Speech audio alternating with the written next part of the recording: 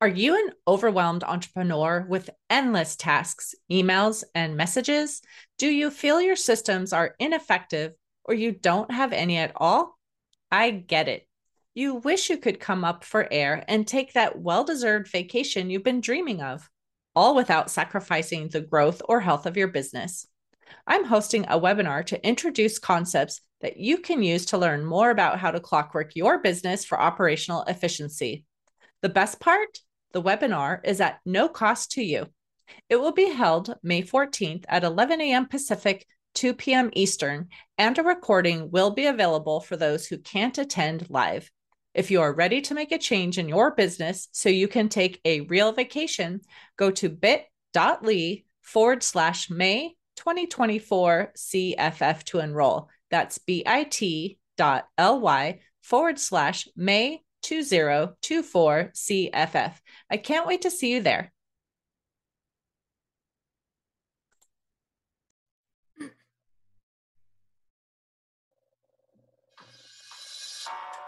Welcome to Biz Help for You with host Candy Messer. Entrepreneurs like to focus on the big picture, like profitability, success, and a smooth running organization.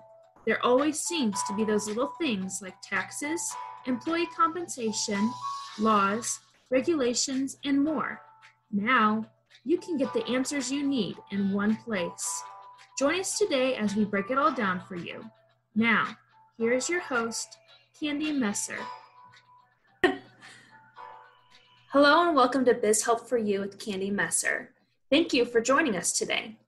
I hope you found the information on last week's show, 10 Key Things Buyers and Investors Look For When Assessing Your Business, informative. If you were unable to join us and would like to listen to the show, links are located on my YouTube page and Facebook pages, as well as iTunes, TuneIn, Stitcher, iHeartRadio, and Spotify. If there are topics you'd find beneficial or questions you have, please feel free to reach out to us at media@abnp.com. Now let's learn a little bit more about our guest today, Candy Messer. She's usually the one doing this show, so we're just turning the tables a little bit here. Candy Messer is a profitability growth advisor working with entrepreneurs in service-based industries to help them have successful businesses. With more than 22 years of experience in the industry, Candy understands the stresses business owners face and offers customized services to meet their varying needs. Candy started Affordable Bookkeeping and Payroll, ABP, with the goal of providing businesses with top-notch bookkeeping and payroll services at a reasonable price. Her company energizes business owners by removing the burden of compliance tasks as well as working with them to identify issues preventing higher profitability and/or growth. As a result of using her services, clients have peace of mind and the freedom to do what they love. Candy is co-author of Business Success with Ease and Navigating Entrepreneurship and is the host of Biz Help for You, which can be found on iTunes, TuneIn, Stitcher, iHeartRadio, and Spotify. So, Candy, can you tell me a little bit more about yourself and how you began your company? Sure. So some people may know my story if they've been clients of ours for a little bit, but a lot don't know that I actually never intended to be a business owner. For my degree, I do have a business management degree. I went into retail for my first real job when I was 17 and then stayed there until I was about to give birth to my son and then decided to stay home for a few years. When I got back into working, I was a full charge bookkeeper at a publishing company, but I still wanted to have somewhat freedom, in my schedule to work with my kids. So I was working part-time and I was at home with my kids and volunteering in their classes and things. But my mom loved to brag about her kids and would always talk about what I did. And her nail manicurist said, "Hey, my husband has a business and I hate reconciling and I hate, doing some of the things that the business requires. I'll pay the bills and I'll invoice the client, but will you help me?" And she actually bugged me for a few months until I finally agreed. And at that point, I, want to do everything legally. So I had to get a business license. And at the time I lived in a city that required a separate home operating permit. And it wasn't going to make sense for me to just help her and pay those fees. So I looked for a few clients to help, quote unquote, on the side of my real job, and after about a year and a half or so, my husband said, people love what you do. Why don't you quit your quote unquote real job and help those clients and build your business? And so that's what I did. And I left that job in 2004. I started in actually 2002, left my job in 2004. And here we are now with the company Affordable Bookkeeping and a staff that's willing to work with me to build the dream, to help our clients do the things that they don't want to do, but they need to. So that's my story. That's wonderful. It's funny how it starts out with not being intentional. Right, exactly. And on doing this, and now here we are, that's great. Before we begin to discuss the forgiveness process, can you touch on what the PPP loan requires in terms of what the money is allowed to be used for? Sure. So some people may remember that in April, when they were able to apply for the PPP loan, originally it said you had to spend 75% of the amount funded on payroll and 25% on approved non-payroll costs. And then that actually changed later on in June, when the PPP Flexibility Act was passed. It's now it was 75%. It's now 60% payroll and 40% approved non-payroll costs, which non-payroll costs are basically utilities, mortgage interest, rent or lease payments, anything that was actually in service as of February 15th of this year can qualify. And then payroll costs include not only the salaries and wages, but the medical expense paid by the company, not the employee portion, but the paid by the company. Same thing if there's a 401k match for the employee's retirement, that is also deductible, as well as state or local payroll taxes, but not the federal tax. And so basically, as long as they have met those requirements, then they potentially could have forgiveness on that full amount. It's definitely very helpful, that shift to 60-40. Mm-hmm. Yeah, and one other thing I didn't mention was at first when it began, it was an 8-week period. And then with the PPP Flexibility Act, it was changed to be up to a 24-week period. So anyone that originally applied kind of in the first round, if they were granted at that 8 weeks, they actually have the option of 24-week period. But those who were granted after the PPP Flexibility Act, it's only a 24-week period. Mm-hmm. All right. So I know in that description of the PPP, you did bring up some payroll and non-payroll costs, what's allowable. Do you have any more that you can clarify, whether, more specifically payroll, more specifically non? Sure. So some of the things that will be included also in compensation would include not, again, just the regular pay as well for their hourly or salary, but if they have sick pay, if they had vacation pay, if they earn commissions, if they were laid off, then they had a severance package that would also be included in that payroll amount. And again, the non-payroll approved amounts are those things that were in place as of February 15th of 2020. That includes like the rent or lease payments, if they were paying lease on equipment. So sometimes people were renting like one of those large copy machines, that would be deductible. Utilities, so gas, electricity, telephone, internet, and automotive expenses also for like transportation costs can also be included in those non-payroll costs. Now with that 60-40 split, it seems like it covers a whole lot between, payroll and non-payroll. But are there any exclusions to what can be deducted between, It seems pretty cut and dry, but are there any exclusions to that? Sure. So one of the issues is there may be some workers that made more than $100,000 on an annual basis, but you can only count for up to that 100,000, and it's based on, again, the pay period that they are falling under. So if they're on the 8-week period and they're going to file for that 8-week period, then the maximum is basically, if you take the 100,000 divided by 52 weeks, gives you a weekly rate times 8, which would give you that $15,384 maximum compensation. If they're going to file on that 24-week period, then basically they're going to have $46,153 that is able to be written off. So if they're earning any more than that in that period, whether the 8-week or 24-week period, then the excess cannot be written off and has to be excluded. Also, if anyone is paid as an independent contractor, they do not fall under this because they could have applied for themselves for a PPP loan. So if you're going to pay anyone who is an independent contractor, you cannot include them. And all of the recipients must be U.S. residents. So if you're paying anyone that's not a U.S. resident, that also cannot be included in your payroll costs. How long does someone have to apply for forgiveness before it becomes a loan? So this also changed. Originally, the deferral was 6 months, and at the end of the 6 months, and that was from the date of funding.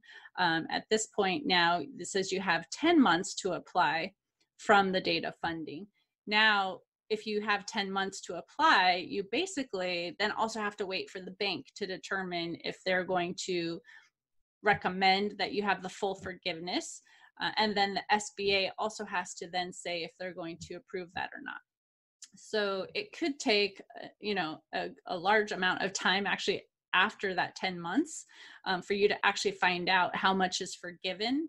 And if any of it is not forgiven, then that would become a loan and become, payable over time. Which kind of brings me to my next question. If a portion of it does remain a loan, how long does that business have to pay it back? So again, this also changed, and those who originally applied kind of in the beginning and were under the original PPP application process were told that they had 2 years to pay that back at the 1% interest. Again, when the PPP Flexibility Act was passed, it changed it to 5 years. So those who originally received their amounts, a lot of people are saying that it probably just automatically becomes 5 years, but I've also seen that it's up to the lender and the borrower to negotiate that into the 5-year loan. I don't see that that would be a problem with the bank, but it sounds like you probably still need to go to your bank if you have a loan and say, well, I originally applied, in April of 2020, it was originally a 2-year loan, and I would like to have that turn into a 5-year loan. So with the application itself, it sort of comes off as a one and done situation. Like I have my application, let's provide this information. Is that really the case? Are there different applications? Who can use which applications? Can you shed some light on that? I guess this has been an interesting process watching this all happen as well too, because of course, when COVID-19 hit, the government was doing what they could to just kind of get aid out there as quickly as possible. And so originally the application was just one application. Everyone was going to use the same application. And you had to certify that your full-time equivalents hadn't decreased. Again, you were supposed to prove you'd use the funds, within the 8 weeks. You had to certify that you did not reduce any employees' wages more than 25%. And it would have been a long process, including a schedule that had to be filled out for each employee on your books that was paid in that period of time. Then a little while ago, maybe 2 months ago or so, another one was released that was called the 3508 EZ. And the EZ form basically said, if you can certify you didn't, reduce your full-time equivalents or the compensation more than 25%, or if you're your sole proprietor and it was only you had no employees, or if you fall under the safe harbor, which we can talk about also in a little bit as well what safe harbor means. But if you can check one of those three boxes, then you would fill out the 3508 easy. It was a little less complicated than the Schedule A that you had to list every employee and what they had earned early in the year and what they've earned since. And then about 2 or 3 weeks ago, they released now the 3508S, which basically says if your loan was $50,000 or less, that you could then use that application. And you don't even need to certify now that you didn't reduce your full-time equivalents. You'll still have to use all the supporting documentation to show what you paid, again, on the payroll costs and the non-payroll costs, but it's less tedious than having to do the work that is still required on the other application. So now there are basically 3 different applications.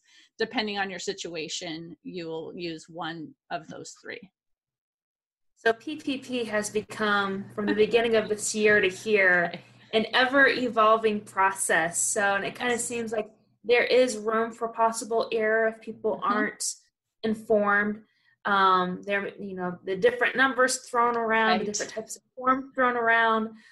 So in order to clarify, because I know this is something that even stumps me when I'm looking over PPP, is how does a business owner determine the covered period to use? Yes. So again, if we go back to when it originally was put out there with an 8-week period, that 8-week period started from the day of funding. But they said if you had a weekly or a biweekly pay period, you could adjust that pay date or the covered period to be an alternate covered period, which would be the first day of your payroll cycle. So for instance, if you were funded on a Friday, but your pay period, the next pay date was going to be on Monday, you could actually shift for those few days to be when that next pay period was going to begin and go from there. So you'd have a payroll alternate covered period. The supporting documents for your non-payroll costs would have still fallen under the actual covered period, and that would have been 8 weeks. Again, with the PPP Flexibility Act that now changed it to 24 weeks, that obviously has extended it. Instead of 2 months, it's now basically 6 months is the covered period. So it seems like there's just a little bit of room for grace, that small, tiny little bit there. Well, this actually came about, because so many businesses had to close. And I believe that the expectation was they would be closed for a short period of time. So the goal was to be able to keep the employees on payroll, guarantee that they are getting paid pretty much what they had been paid before. And, that was the purpose of the funds. Many businesses were not even able to open as of the 8 weeks. And some of my clients even now haven't been able to open yet, as we are in LA County and specific industries are still completely shut down. So there had to be a plan to adjust for the fact that they had used funds, but they couldn't certify that it was for payroll because they didn't have payroll on staff. They didn't have their employees that could be earning what they could, or even if they were keeping them on staff, they weren't paying probably 100%. And so that's where the Flexibility Act came in to give extra, time for the covered period, as well as extra time for the paying back the loan and reducing the maximum that had to be spent for the non-payroll costs versus using that 75% changing to 60% for the actual payroll compensation. So you've mentioned during this discussion a few times, like the term FTE. What does that mean? Sure. So FTE stands for full-time equivalents. So basically a full-time person is considered one who works 40 hours, but many businesses don't have employees that always work the 40 hours. It might be somebody is part-time because they're attending school, or it could be a restaurant that they, have shorter shifts. So the person doesn't have to work an 8-hour shift and take lunch and worry about the lunches. So what you do when you calculate your full-time equivalents is you take basically everyone that's worked for the period that you're looking at. you add up all of their hours, and then you divide that by 40. And that gives you basically a full-time equivalent. So if you have 2 people working 20 hours each, that's 1 full-time equivalent.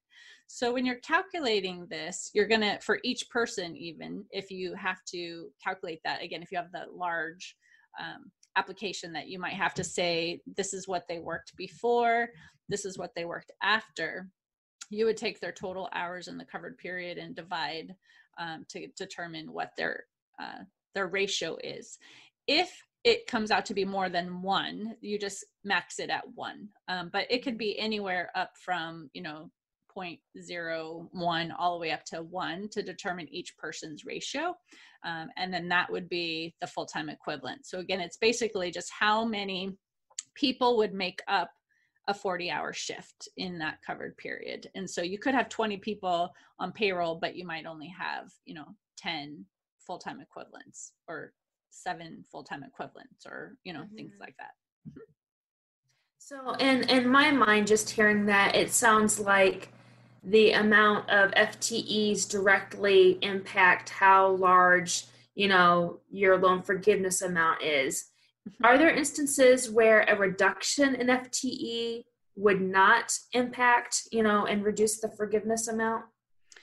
Sure. So there are some situations where, again, the original intent of this PPP, the Paycheck Protection Plan, was to keep employees on the books earning their normal compensation, even if they were unable to work. But you might have some situations where you weren't able to meet that requirement and the full-time equivalence number dropped. One reason could be somebody was offered the opportunity to come back to work if you had closed, and you offered them the opportunity to come back and they decided not to. As long as you offered them in writing and you have proof that they have declined that rehire offer, that is not held against you. It could also be that you may not have been able to find someone similarly skilled to fill that position. So if you have something, say you need a machinist and you weren't able to find someone to do that duty yet, then that would not be held against you because you have to have someone qualified to do that job. If you had to terminate for cause, then that also would not be held against you.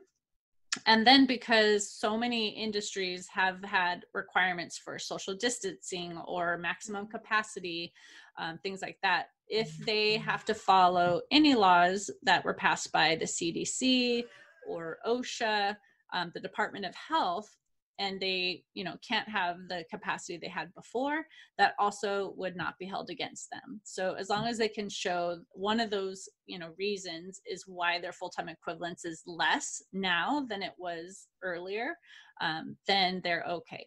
They also still have through the end of this year to get to that full-time equivalent number. So if they don't fall under the safe harbor, but they can get back to the full-time equivalence number by December 31st, then they have the ability to still have that forgiveness and not have that penalty. Because part of the PPP basically said if they reduced their hours or their compensation to be less than it was originally as of the February 15th number, that forgiveness amount would be adjusted. So again, if someone had a $50,000 loan and they did not maintain their FTEs, then based on that ratio that they reduced it by, their forgiveness would be affected by that same ratio. But with the safe harbor, they still can potentially have that full forgiveness.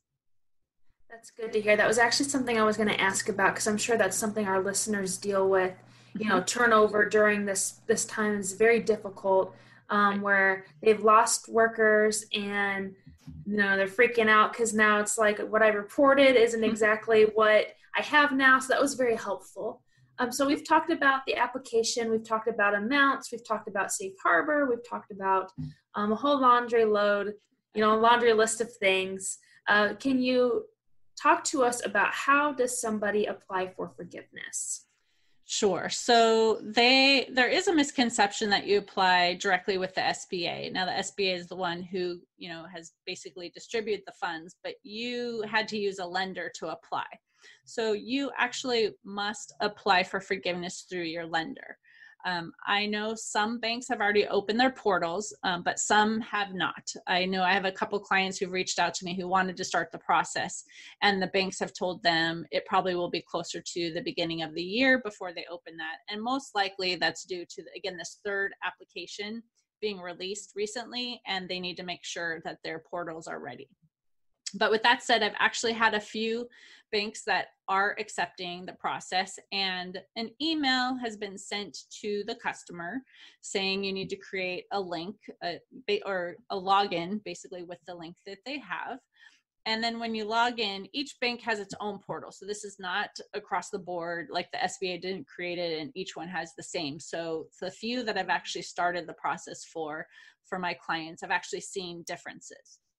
But basically, when you log in, there's going to be information you have to fill in, whether it's a spreadsheet that you complete and you upload, or they will have some fields that you will fill in to say the date of funding, what was the amount of payroll. Again, depending on the situation, you might have to fill in all of the employee information. And once you fill that out, it will say, well, here's the number that you received for your funding. And then based on the information you're provided, it looks like you should receive, X amount for forgiveness. Now, at this point, one thing we did not touch on is when the PPP became available, there was another loan that became available also. That was the Economic Impact Disaster Loan called the EIDL, EIDL. And basically the SBA has said if you received an advance from that, so again, everyone who applied originally had $1,000 per employee as an advance. If you receive that advance, that amount is not forgivable. So if you had $9,000 in your EIDL advance, your forgiveness would be reduced by that $9,000. But basically it will look at your information that you submit and say, based on everything we see right now, it looks like you would be able to receive X dollars in forgiveness as long as everything is supported. They can, prove everything and then report that to the SBA. What I'm seeing then too are where there are folders for each type of documentation. So it will say, here's where you need to upload your payroll information, which would include payroll journals for the period, the covered period, whether it's that 8 weeks or the 24 weeks. That shows every employee, their compensation.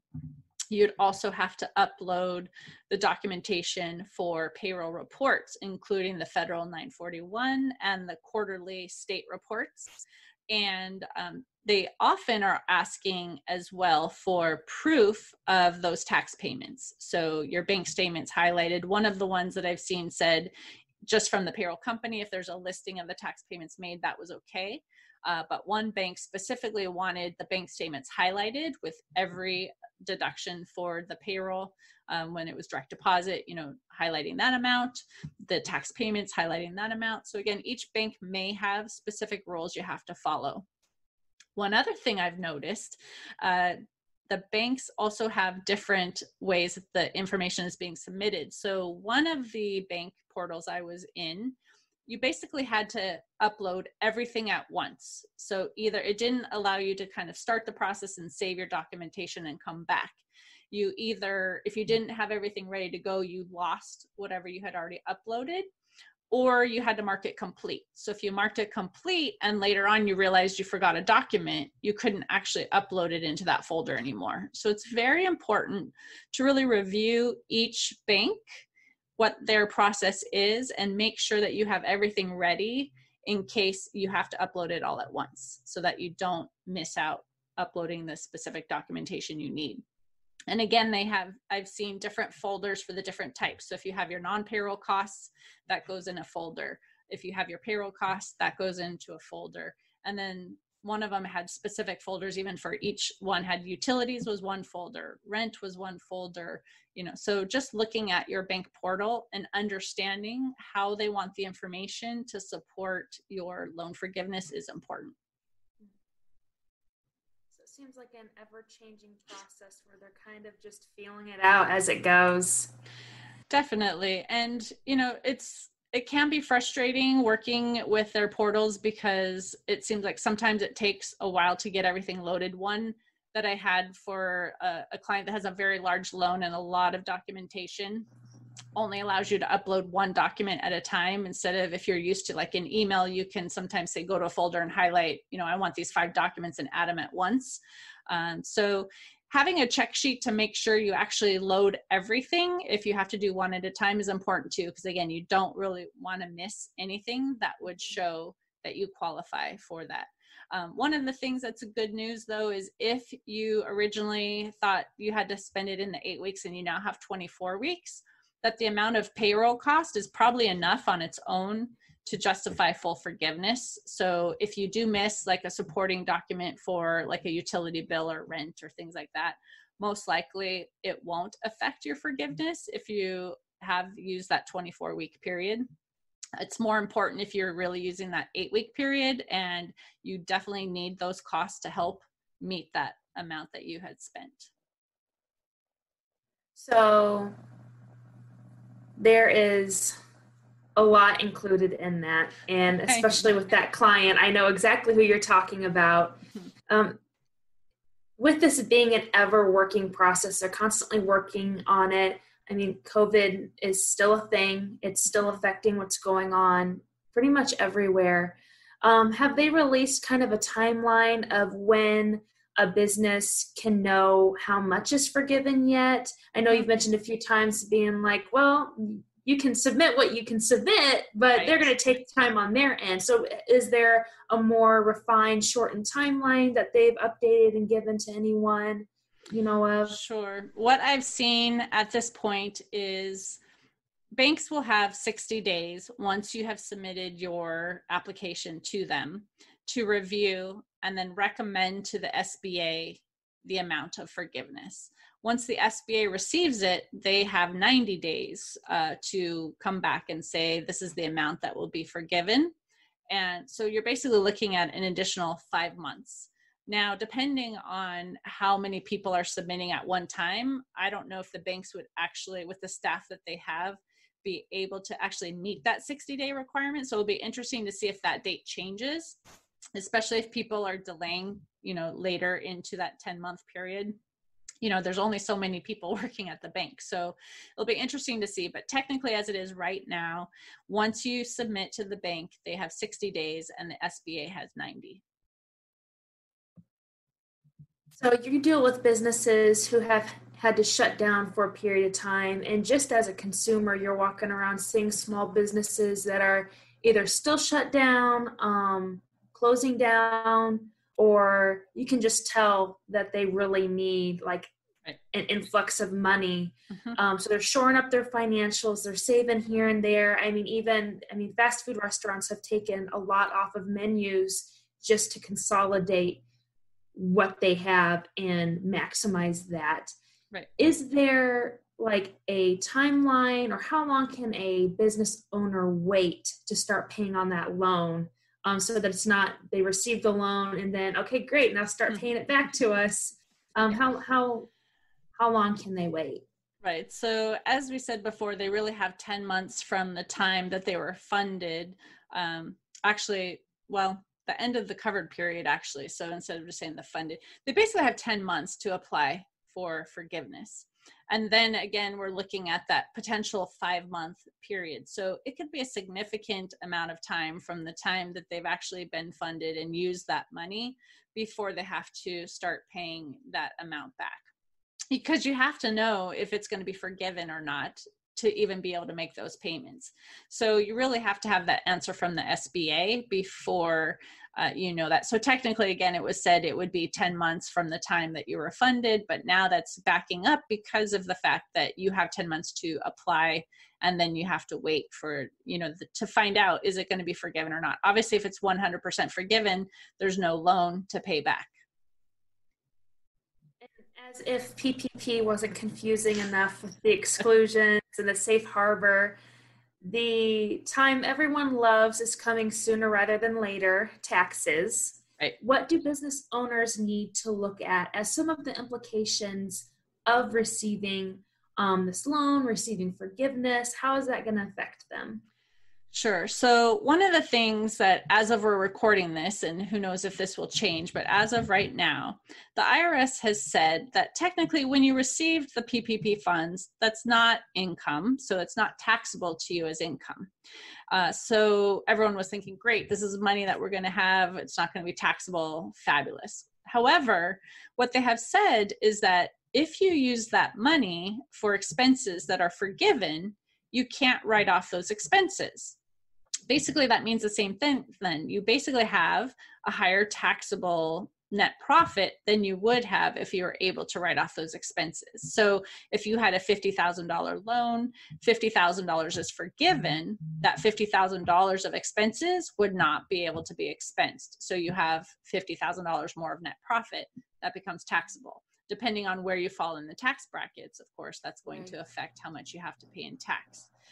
Another thing that's actually going to be interesting to see how this is handled is if that forgiveness comes in a tax year after you file the tax return.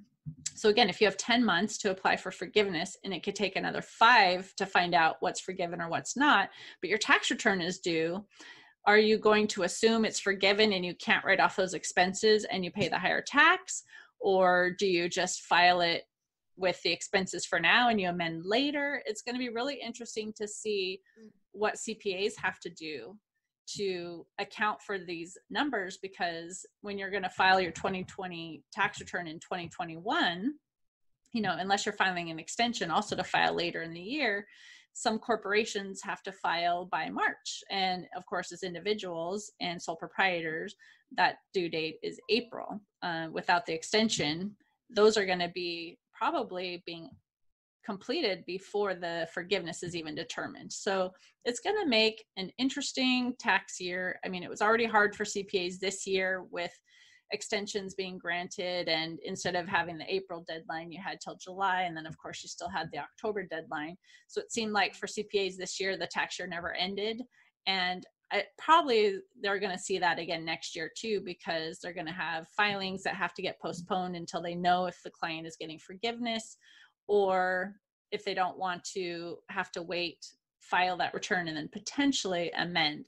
But the main thing is really to understand that if you get forgiveness, then that is not going to be able to be written off. So I'm encouraging all my clients to talk to their CPAs and see what is better for them. Should they have it as a loan at 1% interest, which you're not going to find anywhere else, and be able to write off all those expenses? Or do you want to have the forgiveness, but know that you're going to have higher, taxable profit than what your profit and loss report shows in your QuickBooks or whatever accounting system that you're using? Well, thank you, Candy, for covering this ever-changing terrain that is the PPP forgiveness and application. I really appreciate it. I know our listeners appreciate it. I'm sure this is one that you'll find people listen to 2, 3, 4 times, Right. at least while the information's still relevant if they don't change it again. Exactly. So just the last few questions. Do you have any offers that you'd like to share? Sure. As we were talking about, this is confusing. There's a lot, that's happening and things are ever changing. So if an employer doesn't feel confident in doing this themselves, we are offering services based on the level that they need. Is it 3508, 3508EZ, or 3508S? But we do have the capability to assist those business owners with that. So if anyone wants to reach out to us and have us assist with that, and if they mention that they saw us on this show, we will take 10% off the processing fee for their PPP forgiveness application. Wonderful. And in order to do this and dive into your wealth of knowledge, how can our listeners contact you in order to get this started? So our website is affordablebookkeepingandpayroll.com. It's easier to just type www.a as in apple, b as in boy, the word and, p as in paul.com. So www.abandp.com. You can find us also on Facebook at Affordable Bookkeeping and Payroll. You can find me on LinkedIn at Candy Messer, and we're on Twitter at Affordable BP. And of course, you can reach us also at 310-534-5577 or contact@abandp.com. It's super helpful that you can type that little. I know I was looking up some blog posts today on ABNP just to read and keep up to date with things. And I know every 5 times I try to type affordable bookkeeping and payroll, I mess bookkeeping up. Bookkeeping has 1 O. So it's really helpful that you can type abandp.com and it takes you right there. Yeah, people actually spell bookkeeping wrong most of the time. I think it might be one of the only, English words that actually has 3 double letters. So there's 2 O's, Yes. 2 K's, 2 E's. And I always double check that. I'm like, this feels wrong. Like, why are there so many identical letters in this? But thank you, spell check. Thank you, autocorrect on my phone. So thank you, Candy, for sharing this helpful information. And thank you, listeners, for tuning in today. We hope you found this topic interesting and that it answered some questions about the PPP forgiveness process. If you have any additional questions or comments, be sure to reach out to us at media@abandp.com. And would you please share our show information with those you know? We'd really appreciate your support. Be sure to tune in next time as we cover another important topic. And please remember, you can connect with us on Twitter, Facebook, and LinkedIn. And our website is www.abandp.com. Also note that you can find this podcast posted on iTunes, TuneIn, Stitcher, iHeartRadio, and Spotify. Until next time, have a great week.